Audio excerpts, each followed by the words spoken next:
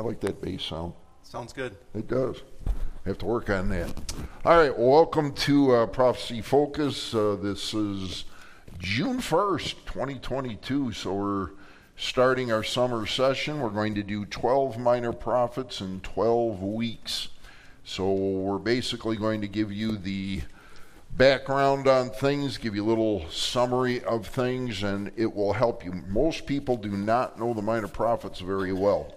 So as we go through these, we're going to give you little bullet points on hopefully helping you to understand some of the main concepts in the books.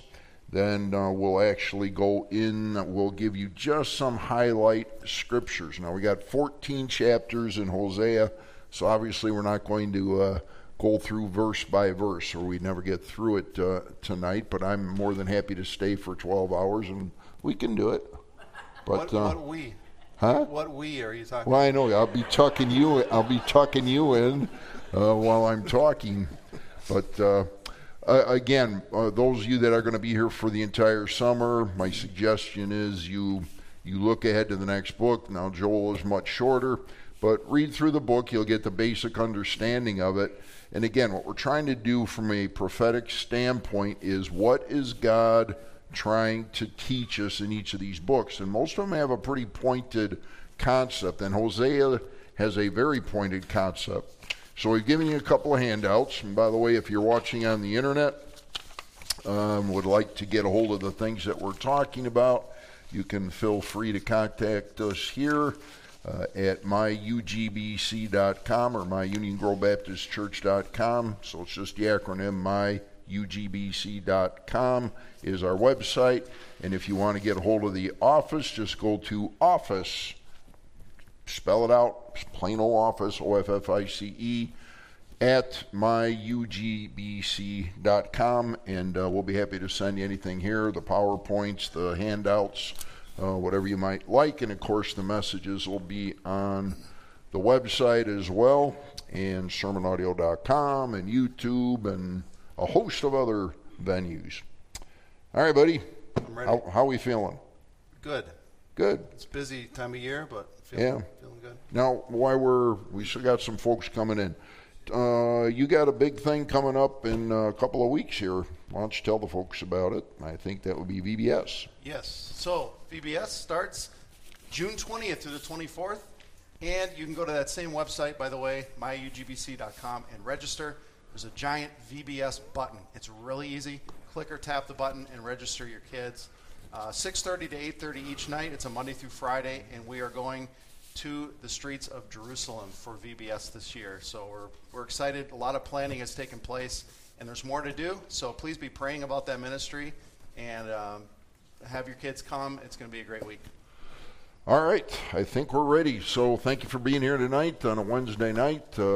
Again, those that just coming in, it'll be 12 minor prophets in 12 weeks. So we're going to give you the basics in each minor prophet. Today we start in Hosea, so you may want to turn your Bible to there, and it's like it's probably those pages that are stuck together, but eventually you'll find it. So the last 12 books are the last 12 minor prophets. So I'm going to put you on the spot. Okay. So we have 4 major prophets, 12 minor prophets. We had to, how do we decide what's a major and what's a minor prophet? The minor prophets, they were the guys that were under the age of 18. There's one in every crowd, and here he is. All right. Minor prophets they're called the minor prophets, not because they're less important, but because of the length of the book. They're just smaller books versus the major prophets, which are much larger, many more chapters and verses in those. All right, so Isaiah, Jeremiah, Ezekiel, Daniel, those are our major ones. And then we'll be going through, and you should have the list now. The handouts: Hosea, Joel, Amos, Obadiah, Jonah, Micah, Nahum, Habakkuk, Zephaniah, Haggai, Zechariah, and Malachi, which are the 12 minor books, which we'll be going through over the next 12 weeks. All right. Well, Josh, if you wouldn't mind, why don't you pray? Let's get into this and start our study. All right. Father, we thank you so much for your precious word that you've given to us, and for these precious prophets that we're going to study this summer. Please just guide our minds and hearts. Help us to see the truths and the message that you have in each of the books. and be with us tonight as we start off with Hosea. And we pray this in Jesus' name. Amen. Amen. All right, so the first section, we're actually going to go through about 6-7 different concepts tonight and trying to get an idea of what is being talked about here. Now, you see a bunch of names up there, a bunch of dating and so forth. What we really want to get through to you this evening is, who are these prophets talking to? That's the key thing. And that's why on this particular sheet that has who are the minor prophets, it's very important to know who are they talking to and why. So let's just, we'll go through the first line just to kind of help you out, make a little sense out of it. So on the top line, it says Hosea. The meaning of Hosea's name is salvation. That's easy. The theme of Hosea, God's steadfast love for Israel. We're going to see, if you've not ever studied the book of Hosea, it's got a very, very interesting twist to it at the beginning. God asked Hosea to do something that the average person would say, no way on earth am I going to do it. He basically tells Hosea, I want you to marry basically a prostitute, and I want you to love her, and I want you to care for her. She's going to cheat on you, she's going to leave you, and then you're going to take her back. It's a very interesting scenario. And we'll get into why this very, very interesting and a little unorthodox situation exists. Everything in these prophets, God is comparing to something spiritual with what group of people? Israel, okay? So again, when we're looking at the prophets, Old Testament, we're not talking about church-age things that are taking place today. We're looking at some of those things were fulfilled in the past. Some of the things we'll look at are yet to be fulfilled in what we call, and here's a big fancy word, the eschatological future. Eschatological or eschatology simply meaning the study of future things. Okay? And I'm going to do a little bit of the talking at the beginning, then we're going to switch off and kind of go back and forth here in a few minutes, and we'll see how that works. Not sure yet because we've never done this like this before. Yeah, it's our first try, so you guys are the guinea pigs. Sorry. Yeah. So if you mess up, we're going to be in big trouble. Okay, and if you mess up, it's also my fault. That's not going to happen, right? Okay. By the way, if you haven't heard, Josh is now a TV star. He's on going to be on Prophecy Focus with me, my brand new co-host on Prophecy Focus. So it'll be about 6-8 weeks before the first shows air with yours truly, Josh. All right. So the theme of Hosea, God's steadfast love for Israel. Again, we're going to see that God is choosing Israel as his chosen people, despite the fact they often don't choose him. So that's the concept. He's writing to, and we'll show you in the map what we're talking about, the northern kingdom. All right, so I'm going to skip up to the next slide here, and then I'm going to come back to that. It's what we really want to understand is when we're reading the prophets is the context, the historical background of who's being written to. So if you picked up Hosea and said, well, God is writing Hosea to the church age. In other words, this is a 100% written to me. You're going to have some problems interpreting the passage. Now, let's ask this question first. And if you want to get 2 Timothy 3:16 while I'm pausing here. If you're reading the Old Testament, does that mean that you should just ignore everything from a practical basis and just take it as historical facts? What's your answer to that? No. All right. And if you got the passage, we'll explain why. All Scripture is given by inspiration of God and is profitable for doctrine, for reproof, for correction, for instruction in righteousness.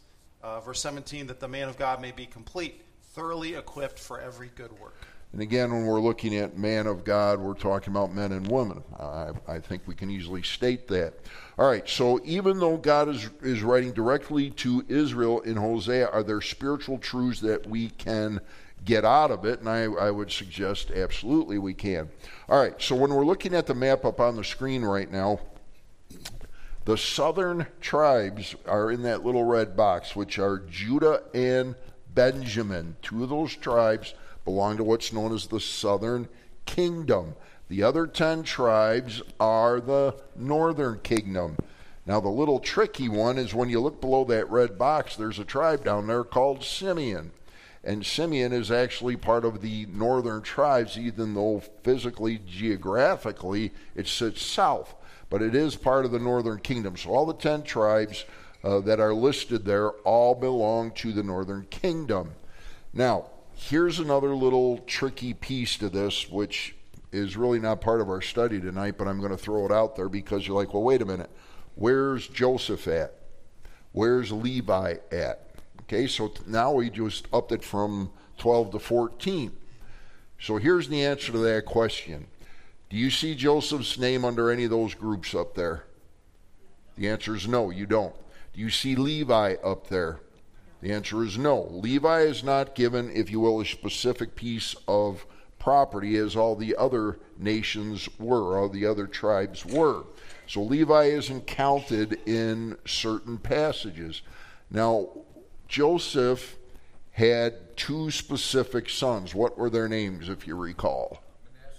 Manasseh and Ephraim. All right, do you see those 2 up there? You do. All right, so Ephraim and Manasseh, basically Joseph, his name isn't called out in many of the different sections. And by the way, you'll see different things in different groupings in scriptures. But when we're looking at Ephraim and Manasseh, it's basically the tribe it's coming from Joseph, their father. So if you take away Joseph, you take away Levi, and you bring in Ephraim and Manasseh, there's your 12 tribes. All right? Hopefully that makes some sense. So let's go back here. And here is the main division that we want to look at. So when you look again at who are the minor prophets, this sheet, this is going to be helpful for the entire summer, going through it, because every single prophet has a specific group that they're preaching to, that they're talking to, and if you get it wrong, it's going to really mess up your Bible study. All right? So when Hosea is writing specifically to the 10 northern kingdoms. Now, if you go on your second study sheet, let's see, where do we got the date on there? Not sure. It's on there somewhere. Josh, you can find it. But anyway, the dating on when Hosea is speaking is approximately 750 BC up through maybe 720, 715 BC. Now, why is that important? Well, if you look on the screen again, Hosea's job is to explain to the northern kingdom that if you don't get right with God, you're going into captivity. All right, let's see how many of you know your historical background. Did the northern 10 tribes get taken into captivity? Yes. And what year were they taken into captivity? It's up on the screen. I'll give you a hint. I think it's up there. Anybody want to guess when the northern kingdom was taken captive to Assyria? 722. There you go. If you look on, they're off a little bit on their number. I mean, the actual historical date is about 721, 722 BC, when Assyria came in and literally captured the 10 northern tribes and took them captive to Assyria. All right? Very important. So, why is this important, knowing all of this background? Because, again, Hosea was preaching to the northern 10 tribes. Get right with God. You're messed up. You're not doing right. If you don't change, you're going into captivity. And, of course, that's exactly what happened, because, unfortunately, the Jewish people did not make that move. All right, as we progress over the next 3 months, we'll be progressing on that timeline as well. All right, so Josh, I'm going to switch over to you here. And why don't you take them through, and you can just go kind of through the slides. You can ad-lib, read, whatever you're comfortable with. And let's just go through some of the introductory things about Hosea, and then we'll get into the actual scripture in a little bit. Okay, so little is known concerning Hosea. We don't have a lot of background information on him, except for In the first verse, he's mentioned as the son of Beri. Come on, this is a fundamental church. It's Beri. There you go. His ministry is listed by the kings that he prophesied to. So there were 4 kings of Judah, which was that southern kingdom: Uzziah, Jotham, Ahaz, and Hezekiah. And then where a lot of his ministry took place in the northern kingdom of Israel, there were 7 kings that he prophesied to, and they're listed there. And so, again, his ministry primarily was to the 10 tribes of Israel, and I do believe that's where he was actually born, in the northern kingdom. Yes. One of the only prophets to the north that was actually from there. We mentioned the dates already, 750 to 722, somewhere in there, which, of course, led up to the captivity that we just talked about in 722 when Assyria came in and finally took them all into captivity. His prophecies, generally, they're warning Israel, as well as warnings to the two tribes of Judah concerning this coming judgment from God for their sins. And as you go through the passage, you see warning after warning of what's going to come if they don't stop their idolatry. And so his ministry revolved around 3 themes, and you can pick these out of the text. The first theme, the sins of Israel and Judah. The second being punishment from God because of the sins. And then third, and I think this is a beautiful part of this book, is their ultimate spiritual and political restoration. So you see both sides of God. You see his wrath and anger at sin, and then you also see his grace and his love for his people. So the sins and resulting judgment recognized here in chapter 1, verses 2 through 9, are then followed by restoration in verses 10 through chapter 2, verse 1. Okay, so what we're gonna see as Josh goes through this now, there's 5 key areas that we're going to be looking at. This is the key area number 1. We're going to go through just a little snippet of what those 5 areas are, and then we're going to come back and go through them, give you some more of the biblical background. We're going to read in every single chapter. We're going to pull out the key verses that literally explain what the judgment is and what the potential restoration is and what the potential blessing is. So by the time, and I'm pretty confident about this, by the time we hit 7:45 tonight, you will have a pretty good grip on not only the concepts of what Hosea is doing, but you'll have a good understanding of the biblical text, even though it's going to be rather quick. All right, so that's section 1, and then we can move on. All right, so the second series of indictments for the sins of Israel and Judah is described in chapter 1, verse 2 through verse 13. And that results in restoration and deliverance, which is prophesied in the next set of verses, 2:14 to 3:5.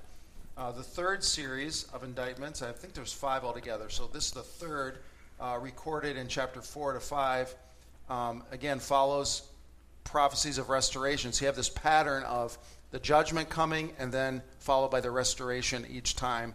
The fourth period of indictments revealed in chapters 6:4 through 11:7, and then restoration in verse 8 through 11 of chapter 11. And then the fifth and final set of prophecies concerning judgments to come for Israel's sins were given in chapter 11, verse 12 to 13:16, followed by a prophecy of restoration found in chapter 14. And some of the most beautiful verses, I think, in the book are in those restoration portions. All right, so if you take your handout, we're not going to go through all this. The handout is basically, it covers some of these things. On page 1, though, we are going to spend some time on the bottom third where it talks about the names of the children. We're going to go to those passages. On the back, it basically gives you some of the ideas that were given on the sheets. And then if you want a basic outline on the back of page 2, it gives you a summary outline of all the things that are listed here. So by the time we get done, again, you should have a pretty good idea of exactly where these things are going. All right. So now we're going to get into, we're going to go back now, circle back, and now we're going to start getting into the heavier portion of things. So Josh, I'm going to have you, if you don't mind, the first series. Why don't you take the slides, and then I'm going to pop into the biblical text, and then we'll switch off on the next round. Okay. Hosea 1 tells us that 3 children were born to the union, probably genuine children of Hosea. They weren't children of adultery. They were his biological children. The first given the name Jezreel. And each name has a significant meaning. So the first, Jezreel, is as a significant indication of the coming judgment of God on the 10 tribes of Israel because of the massacre at Jezreel in verse number 4. This referred to the slaughter of the descendants of Ahab and Jezebel by Jehu, which was first prophesied by Elijah back in 1 Kings chapter 21. And then Elisha then commanded in 2 Kings 9 and approved by the Lord. This was to cut off Ahab because of his terrible sinfulness. And so Jehu was the instrument of God to do that. But he actually went beyond the Lord's instruction, also killed Joram, Ahaziah of the kingdom of Judah, and many of Ahaziah's relatives who were not part of the original command. All right, so let's take our Bibles. Let's start going through this because you're going to get stuck in facts and history, and you're going to blank out here. So grab your Bibles. Let's go to Hosea chapter 1 and start going through the text, and these things will start coming out. All right, so I'll hit the highlights. We're not going to read every verse, but I will pick out the most important things in the verses as we go through. So again, verse 1, the word of the Lord that came to Hosea the son of Berai in the days of Uzziah, Jotham, Ahaz, and Hezekiah, kings of Judah. All right, first test. Where's Judah at, north or south? Southern kingdom. All right, in the days of Jeroboam the son of Joash, king of Israel. Now, Jeroboam and Rehoboam, you remember those two? They had a little bit of a tiff. And that's what actually ended up in Israel being broken up into the 2 kingdoms. So Jeroboam and Rehoboam got into a fight, if you will, and that's what broke up the 12 tribes into the 10. Now, little sidelight right here, because it's not part of our slides tonight. The 10 tribes of Israel that were taken captive to what country? What place? Say what? Assyria. All right, in 722 BC, the 10 northern tribes were taken captive to Assyria.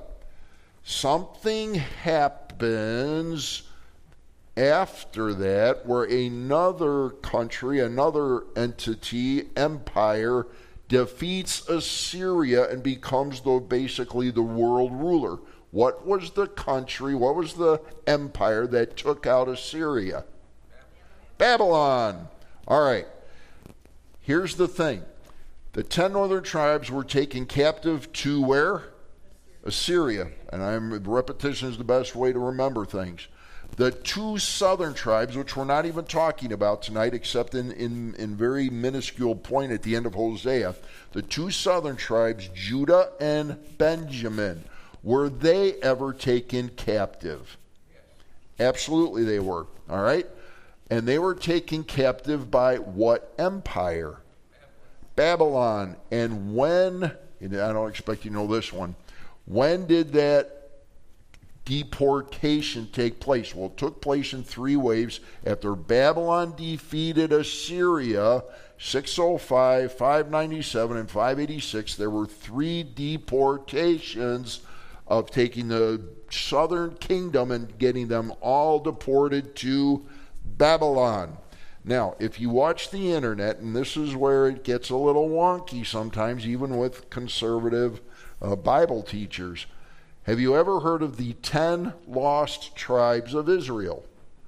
Ever hear that statement? Now, are those 10 tribes lost? Absolutely not. How do we know that? Well, the 10 tribes were taken captive by, one more time, taken captive by Assyria. Well, who defeated Assyria was again Babylon. Where do you think those people went under, the 10 northern tribes, when Babylon took over? Did they just disappear when Assyria was defeated? Of course not. The 10 northern tribes were then basically put under Babylonian rule. And then by 586 BC, all the southern, all the northern tribes were under the rule of what empire? Babylon. All right, so it's actually fairly simple. So when Cyrus, after about in 586 minus 70, what do you come up with? About 515 BC, a little bit before that, King Cyrus, a pagan king, tells the folks in Babylon, listen, God spoke to me and told me that you Jewish people need to go back to Jerusalem, build the cities, the walls, and your temple. And after that 70-year captivity, which we're not going to get into tonight, why all that existed, they started moving back to Israel. Now, was it just the Judean group, the southern tribe that went back? No, all 12 tribes, different people from all the tribes began to migrate back to Israel. All right? So there's no 10 lost tribes. It's just kind of unhistoric fake news, if you will, that they disappeared when Babylon took over. They're all there. They're all back. And if you go to Israel, and of course all the genealogies were destroyed in 586 when the temple went down, but the Jewish people today, they do a lot of DNA testing of the Jewish people. They do. And what they're actually, from their perspective, are able to determine what tribe the Jewish people are from. So when you need 20,000 priests from the tribe of Levi, they've got record of 20,000 Jewish males that exist, that are in their database that, according to them, are from the tribe of Levi based on DNA testing. Why is that important? Because I'm rabbit trailing. Stop me. Why is that important? Because is there going to be a third Jewish temple in Israel? Yes. Absolutely there is.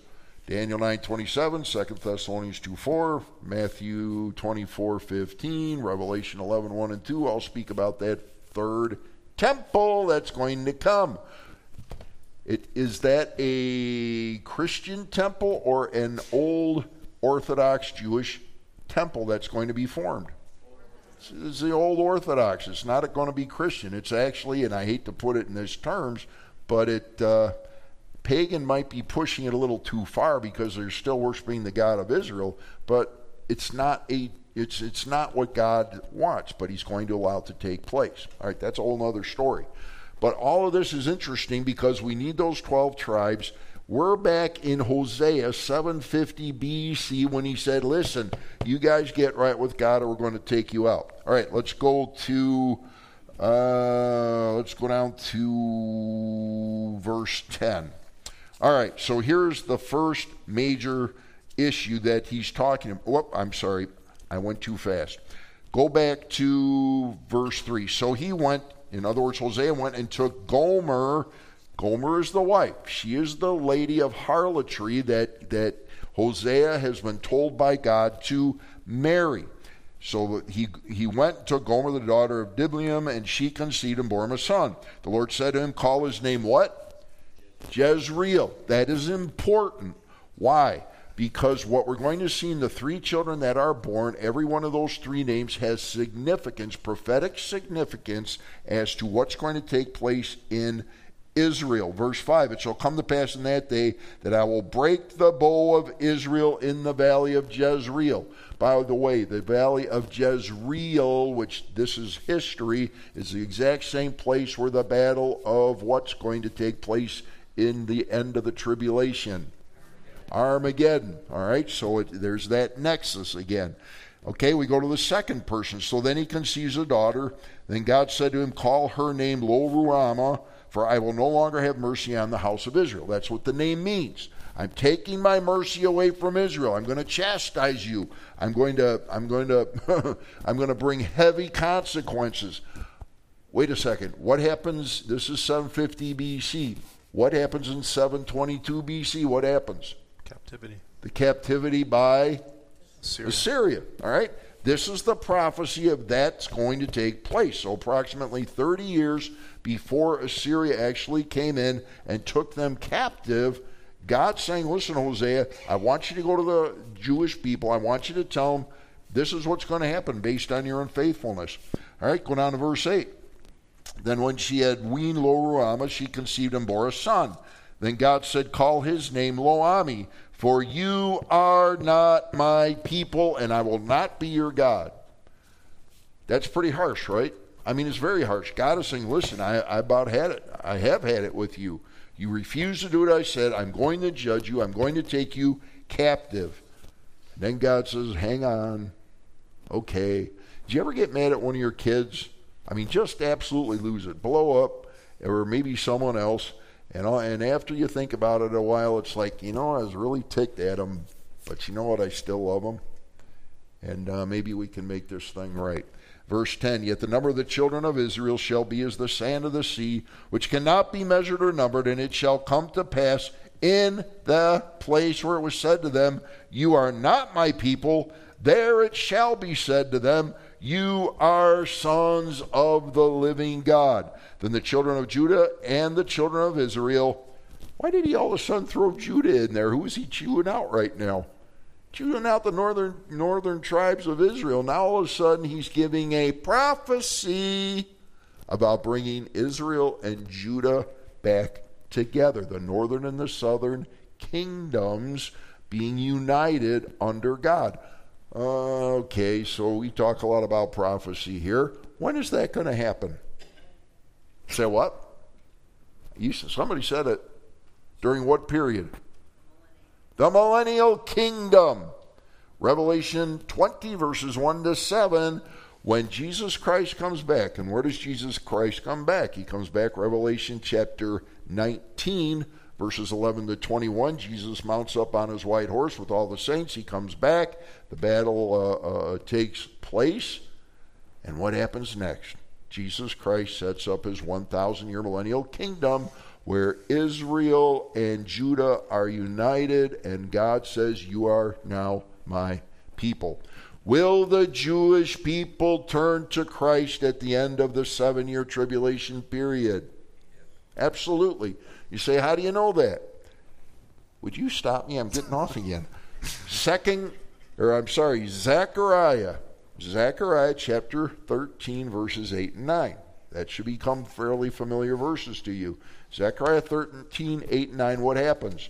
2/3 of all Israel will be what? They'll be killed. 1/3 will be saved and brought through the fire. Okay, we've talked about this. This also corresponds with Matthew chapter 24, the Olivet Discourse, Luke 21 and Mark 13. Where are the Jewish people, that 1/3? Where's God going to preserve them during that final 3.5 years of the tribulation period? Where's he going to take them? In all likelihood, Petra, which is located in what current country? Jordan. That's a whole other story, and if I go there, I'll be so rabbit-trailed we'll never get through Hosea. All right, that's a whole other issue. But all this works together. So you see, when we're on Sunday mornings, we're going to be back in Revelation in 2 weeks. And when you go through that, when you go through Daniel, when you go through the minor prophets, all these things do what? They come together, and it all is one big happy Bible. All right? Okay. So I think I'm going to stop there. So what I'm going to do is have Josh go back, finish up these couple of slides for section 1. Then I'll start section 2, and then you can do the Bible on it. The Bible's more fun, by the way. Yeah. It is. All right, go ahead. All right, so we talked about the slaughter of the descendants of Ahab by Jehu. Then he goes beyond the instructions and kills more than he was supposed to in the original command. I think we're on the next one there. Yeah. So the prophecy... Yeah, let's skip that. Just go up to... second child? Yeah. Okay, so again, the second child born to Hosea and Gomer was a daughter named Lo Ruhamah, which means literally not loved, referring to the house of Israel. So God is saying, I'm naming your children after what my experience, what the Israel is going to experience from me. And then, as we also just mentioned, Lo Ami, meaning not my people. So the second cycle then... I'll take the second cycle, and I'll let you have the fun part, which starts right there.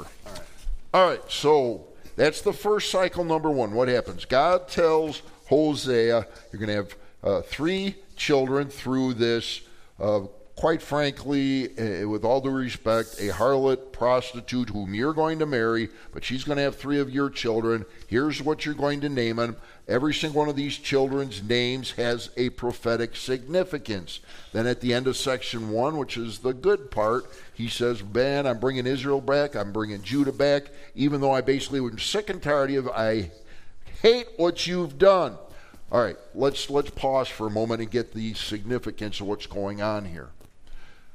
God is using Hosea as a serious illustration of Israel's treatment of God. That is the point.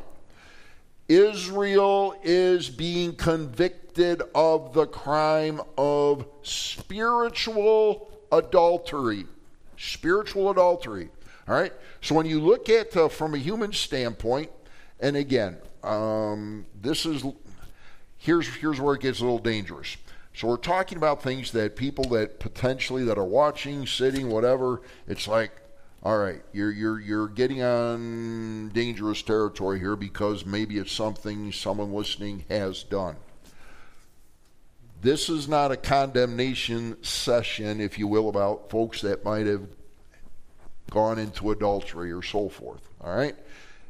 Let's just ask the simplistic question. Is God in favor of adultery in any form? No, he's not. All right, so we've got to put that out there. God is using the, if you will, the sin, the wrongness of adultery to now say, okay, Israel, you know who Gomer is. You know what she's done. You know the things that she's done on the streets and so forth. You know that she was paid to do intimate acts with people she's not married with. Hosea, you look at Gomer. I want you to marry her. She's an adulteress, and she's going to commit adultery on you. Why would God mandate that he do this? Because Hosea, God bless him, is going to illustrate the adultery, the spiritual adultery that the Jewish people are playing against God.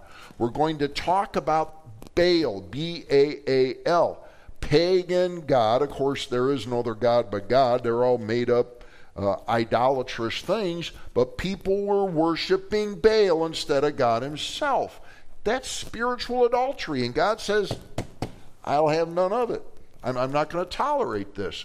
So he's looking at this issue and he's making it, I mean, you can't get any clearer than what's taking place here, because the people in context, in the historical time that this was being written, knew exactly what was taking place.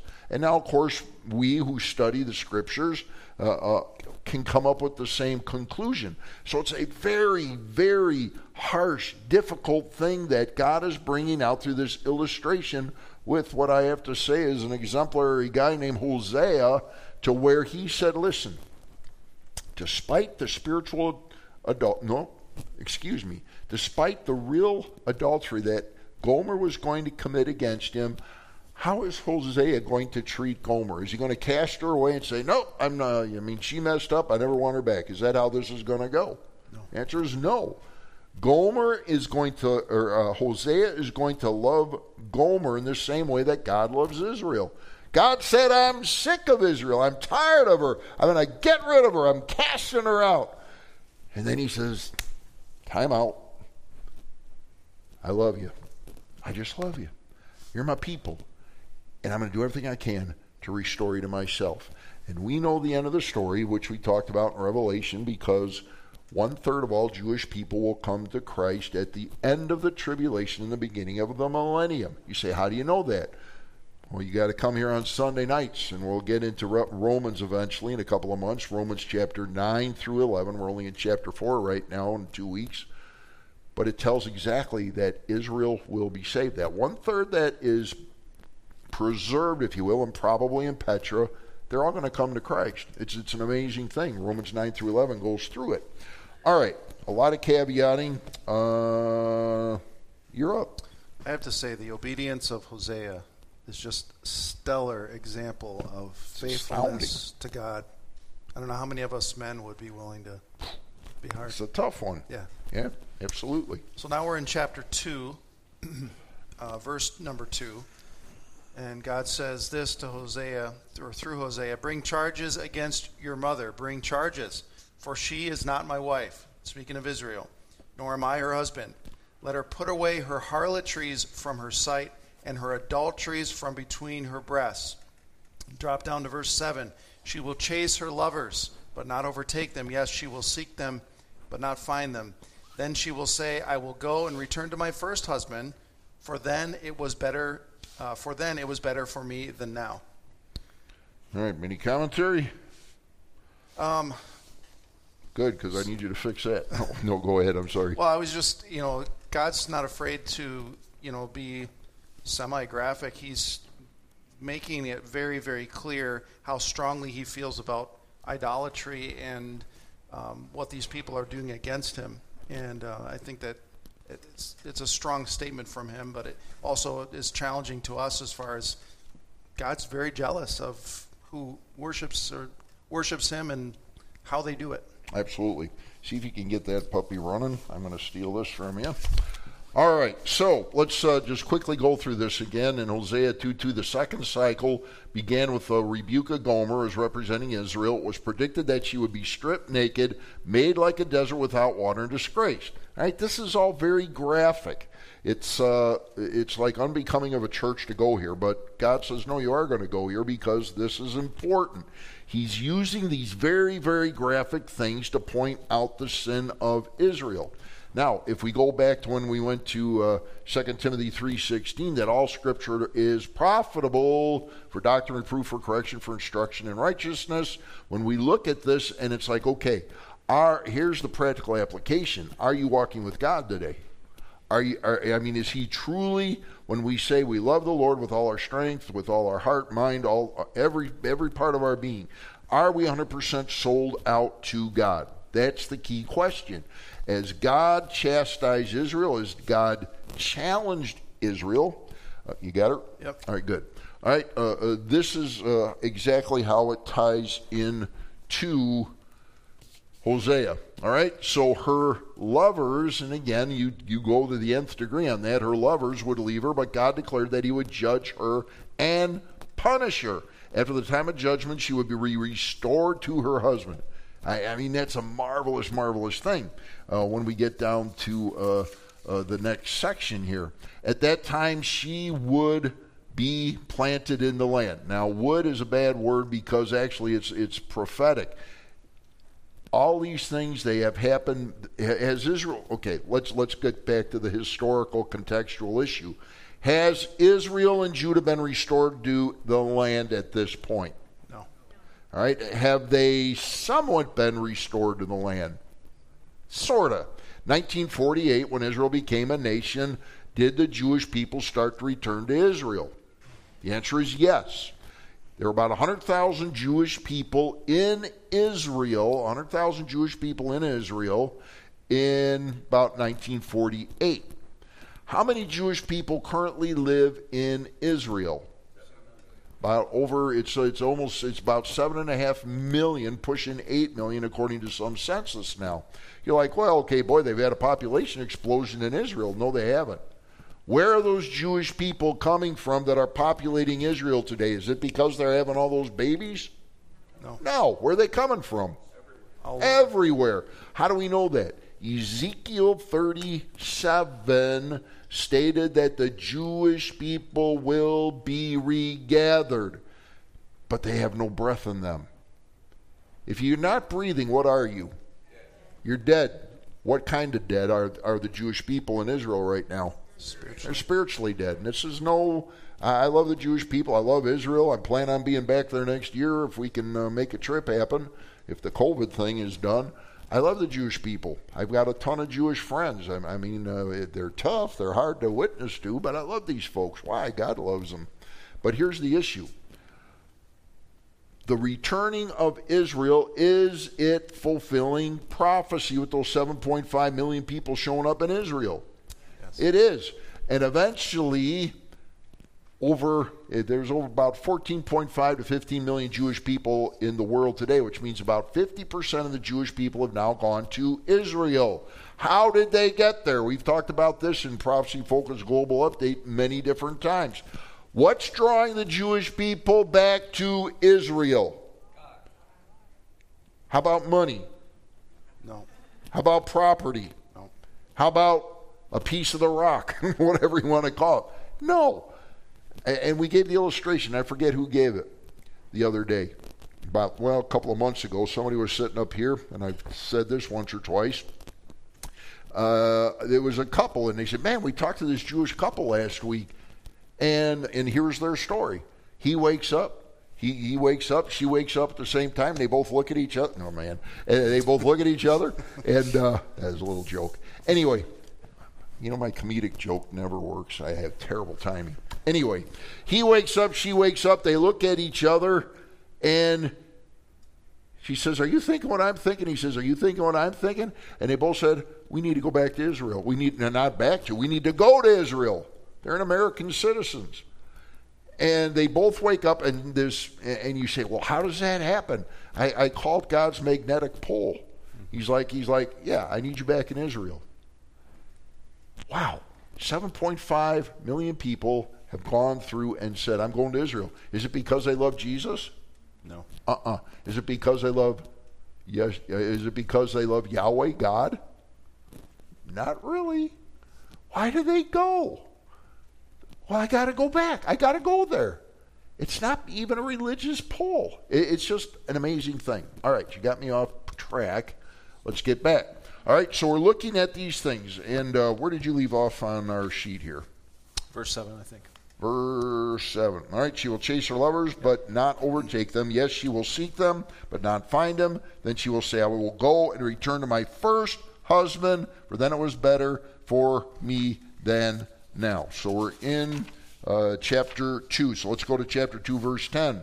Now I will uncover her lewdness in the sight of her lovers, and no one shall deliver her from my hand. I will also cause all her mirth to cease, her feast days, her new moons, her Sabbath, all her appointed feasts. Verse 13. I will punish her for the days of the Baals, the pagan idolatry, to which she burned incense. She decked herself with her earrings and jewelry, and went after her lovers, but me she forgot, says the Lord. So here's that comparison. God is saying, look at what you've done. You've sold yourself out to me. You've left my home. You've gone after strange lovers. You're receiving gifts, if you will. You're buying into their pagan idolatry, and you're sucking in all these things, and you're leaving me hanging out to dry. It's a horrible, horrible scene. That's how God feels. You say, does God have emotions? This is filled with emotion. I mean, it really is. And he can compare that to our human emotion. Just imagine if this was your wife or your husband, and this is what they were doing. And it's like, oh, I can't hardly bear it. But let's go to the positive thing. Verse 14. Therefore, behold, God says, I will allure her, will bring her into the wilderness and speak comfort to her. So here's Israel that has basically spit in the face of God, has walked away from him, and God says, I'm going to seduce my wife and I'm going to get her back in the best of ways. Don't take that as a lewd thing. It's God saying, I love my people, Israel. I'm going to bring them back. I'm going to do whatever it takes to love her, to allure her, to seduce her, to bring her back into my home. It's just an absolutely gorgeous picture. It's just a picture of his grace. It is.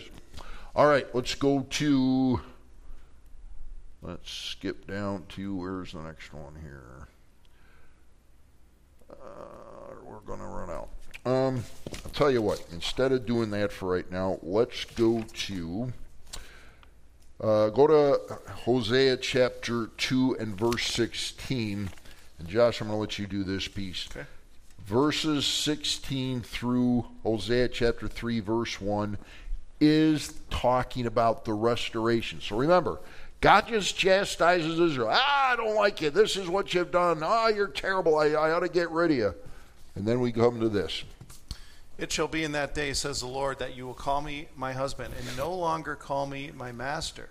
For I will take from her mouth the names of the Baals, and they shall be remembered by their name no more. In that day I will make a covenant for them with the beasts of the field, with the birds of the air, and with the creeping things of the ground. Bow and sword of battle I will shatter from earth, to make them lie down safely. I will betroth you to me forever. Yes, I will betroth you to me in righteousness and justice and loving kindness and mercy. I will betroth you to me in faithfulness. You shall know the Lord.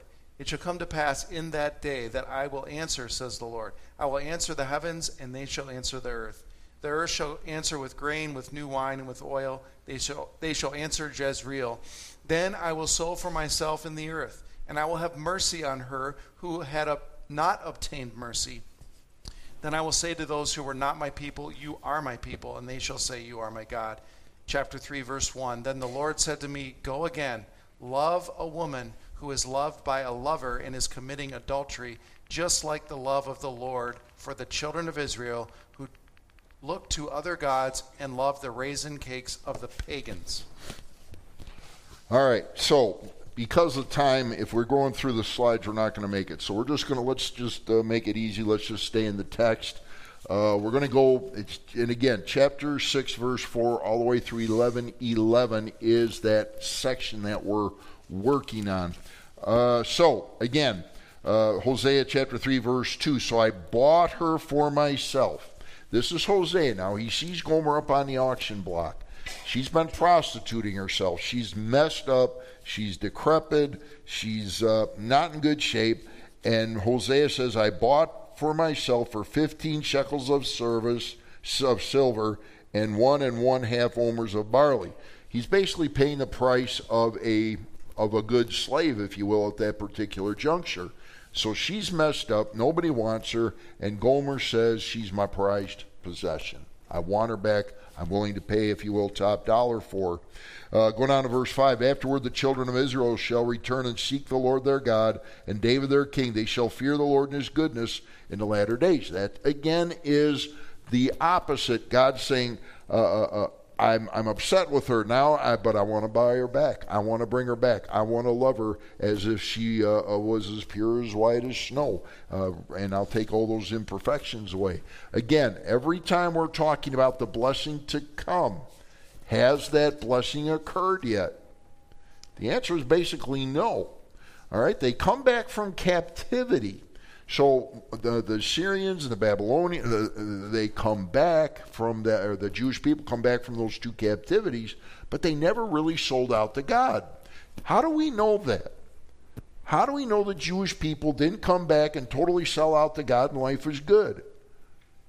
What happened in AD 70? Say what? In AD 70, what happened? Daniel 9:26 makes it very clear that the Jewish people, even though he brought them back in 515 BC, he said, if you don't follow after me, if you don't serve me, I'm going to take out your second temple, and I'm going to take out your streets, and I'm going to scatter you. If you can get Daniel 9:26 for me, we'll read that, because it prophesies that. Daniel prophesied this in about 586 BC. The second temple is going up, and already Daniel's prophesying that it's going to come down.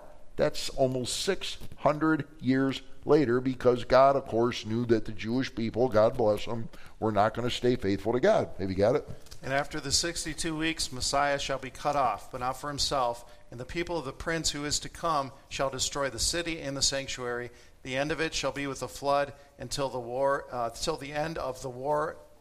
Desolations are determined. All right, so Daniel 9:26 is operative here. What happens? Who's the one that's going to get cut off? Messiah. Who gets cut off? Who? Jesus. They not believe in you. Read the first part of 9:26 again. After the 62 weeks, Messiah shall be cut off. Who's Messiah? All right, Jesus Christ. Did Messiah get cut off? Did he die? Yes. Did he die? Right there, right? 586 BC, Daniel prophesies that the Messiah will come and he will be cut off and die. 586 years before it happened.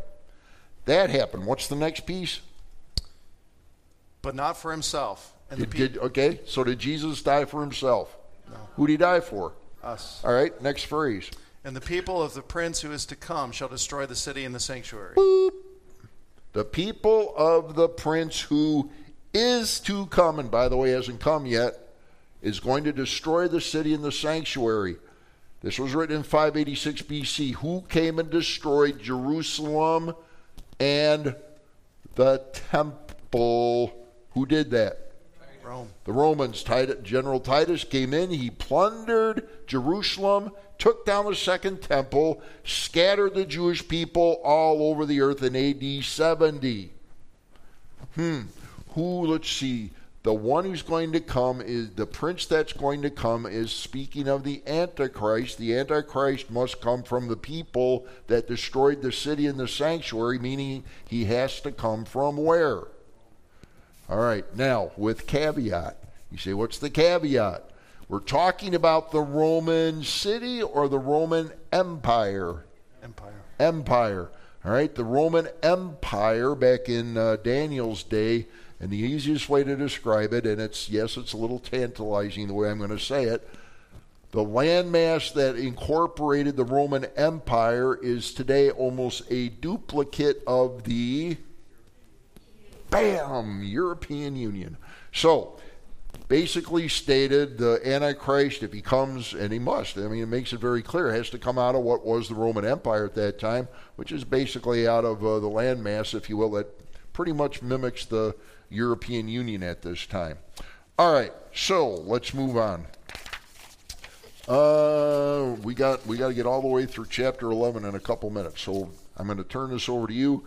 If you can, I got it right here. Okay. You can go through the major negatives, if you will. All right, so chapter 4, verse 1 says, "For the Lord brings a charge against the inhabitants of the land. There is no truth or mercy or knowledge of God in the land. My people are destroyed for lack of knowledge. Because you have rejected knowledge, I will also reject you from being priests for me." This is in verse 6. Yeah, we're in chapter 4, by the way, if you're following. Hosea 4:6. "I will also reject you from being priest for me, because you have forgotten the law of your God. I also will forget your children. The more they increase, the more they sinned against me. I will change their glory into shame." Dropping down to verse 17 of chapter 4. "Ephraim is joined to idols. Let him alone. Their drink is rebellion. They commit harlotry continually. Her rulers dearly love dishonor." Stop. Who is Ephraim? Why is God bringing up the name Ephraim multiple times? Anybody know why? Hearing no answer. It's very simple. Ephraim simply is what God determined to use for the entire northern kingdom. When he's chastising the 10 northern tribes, often he just calls out the name, if you will, Ephraim. He's talking about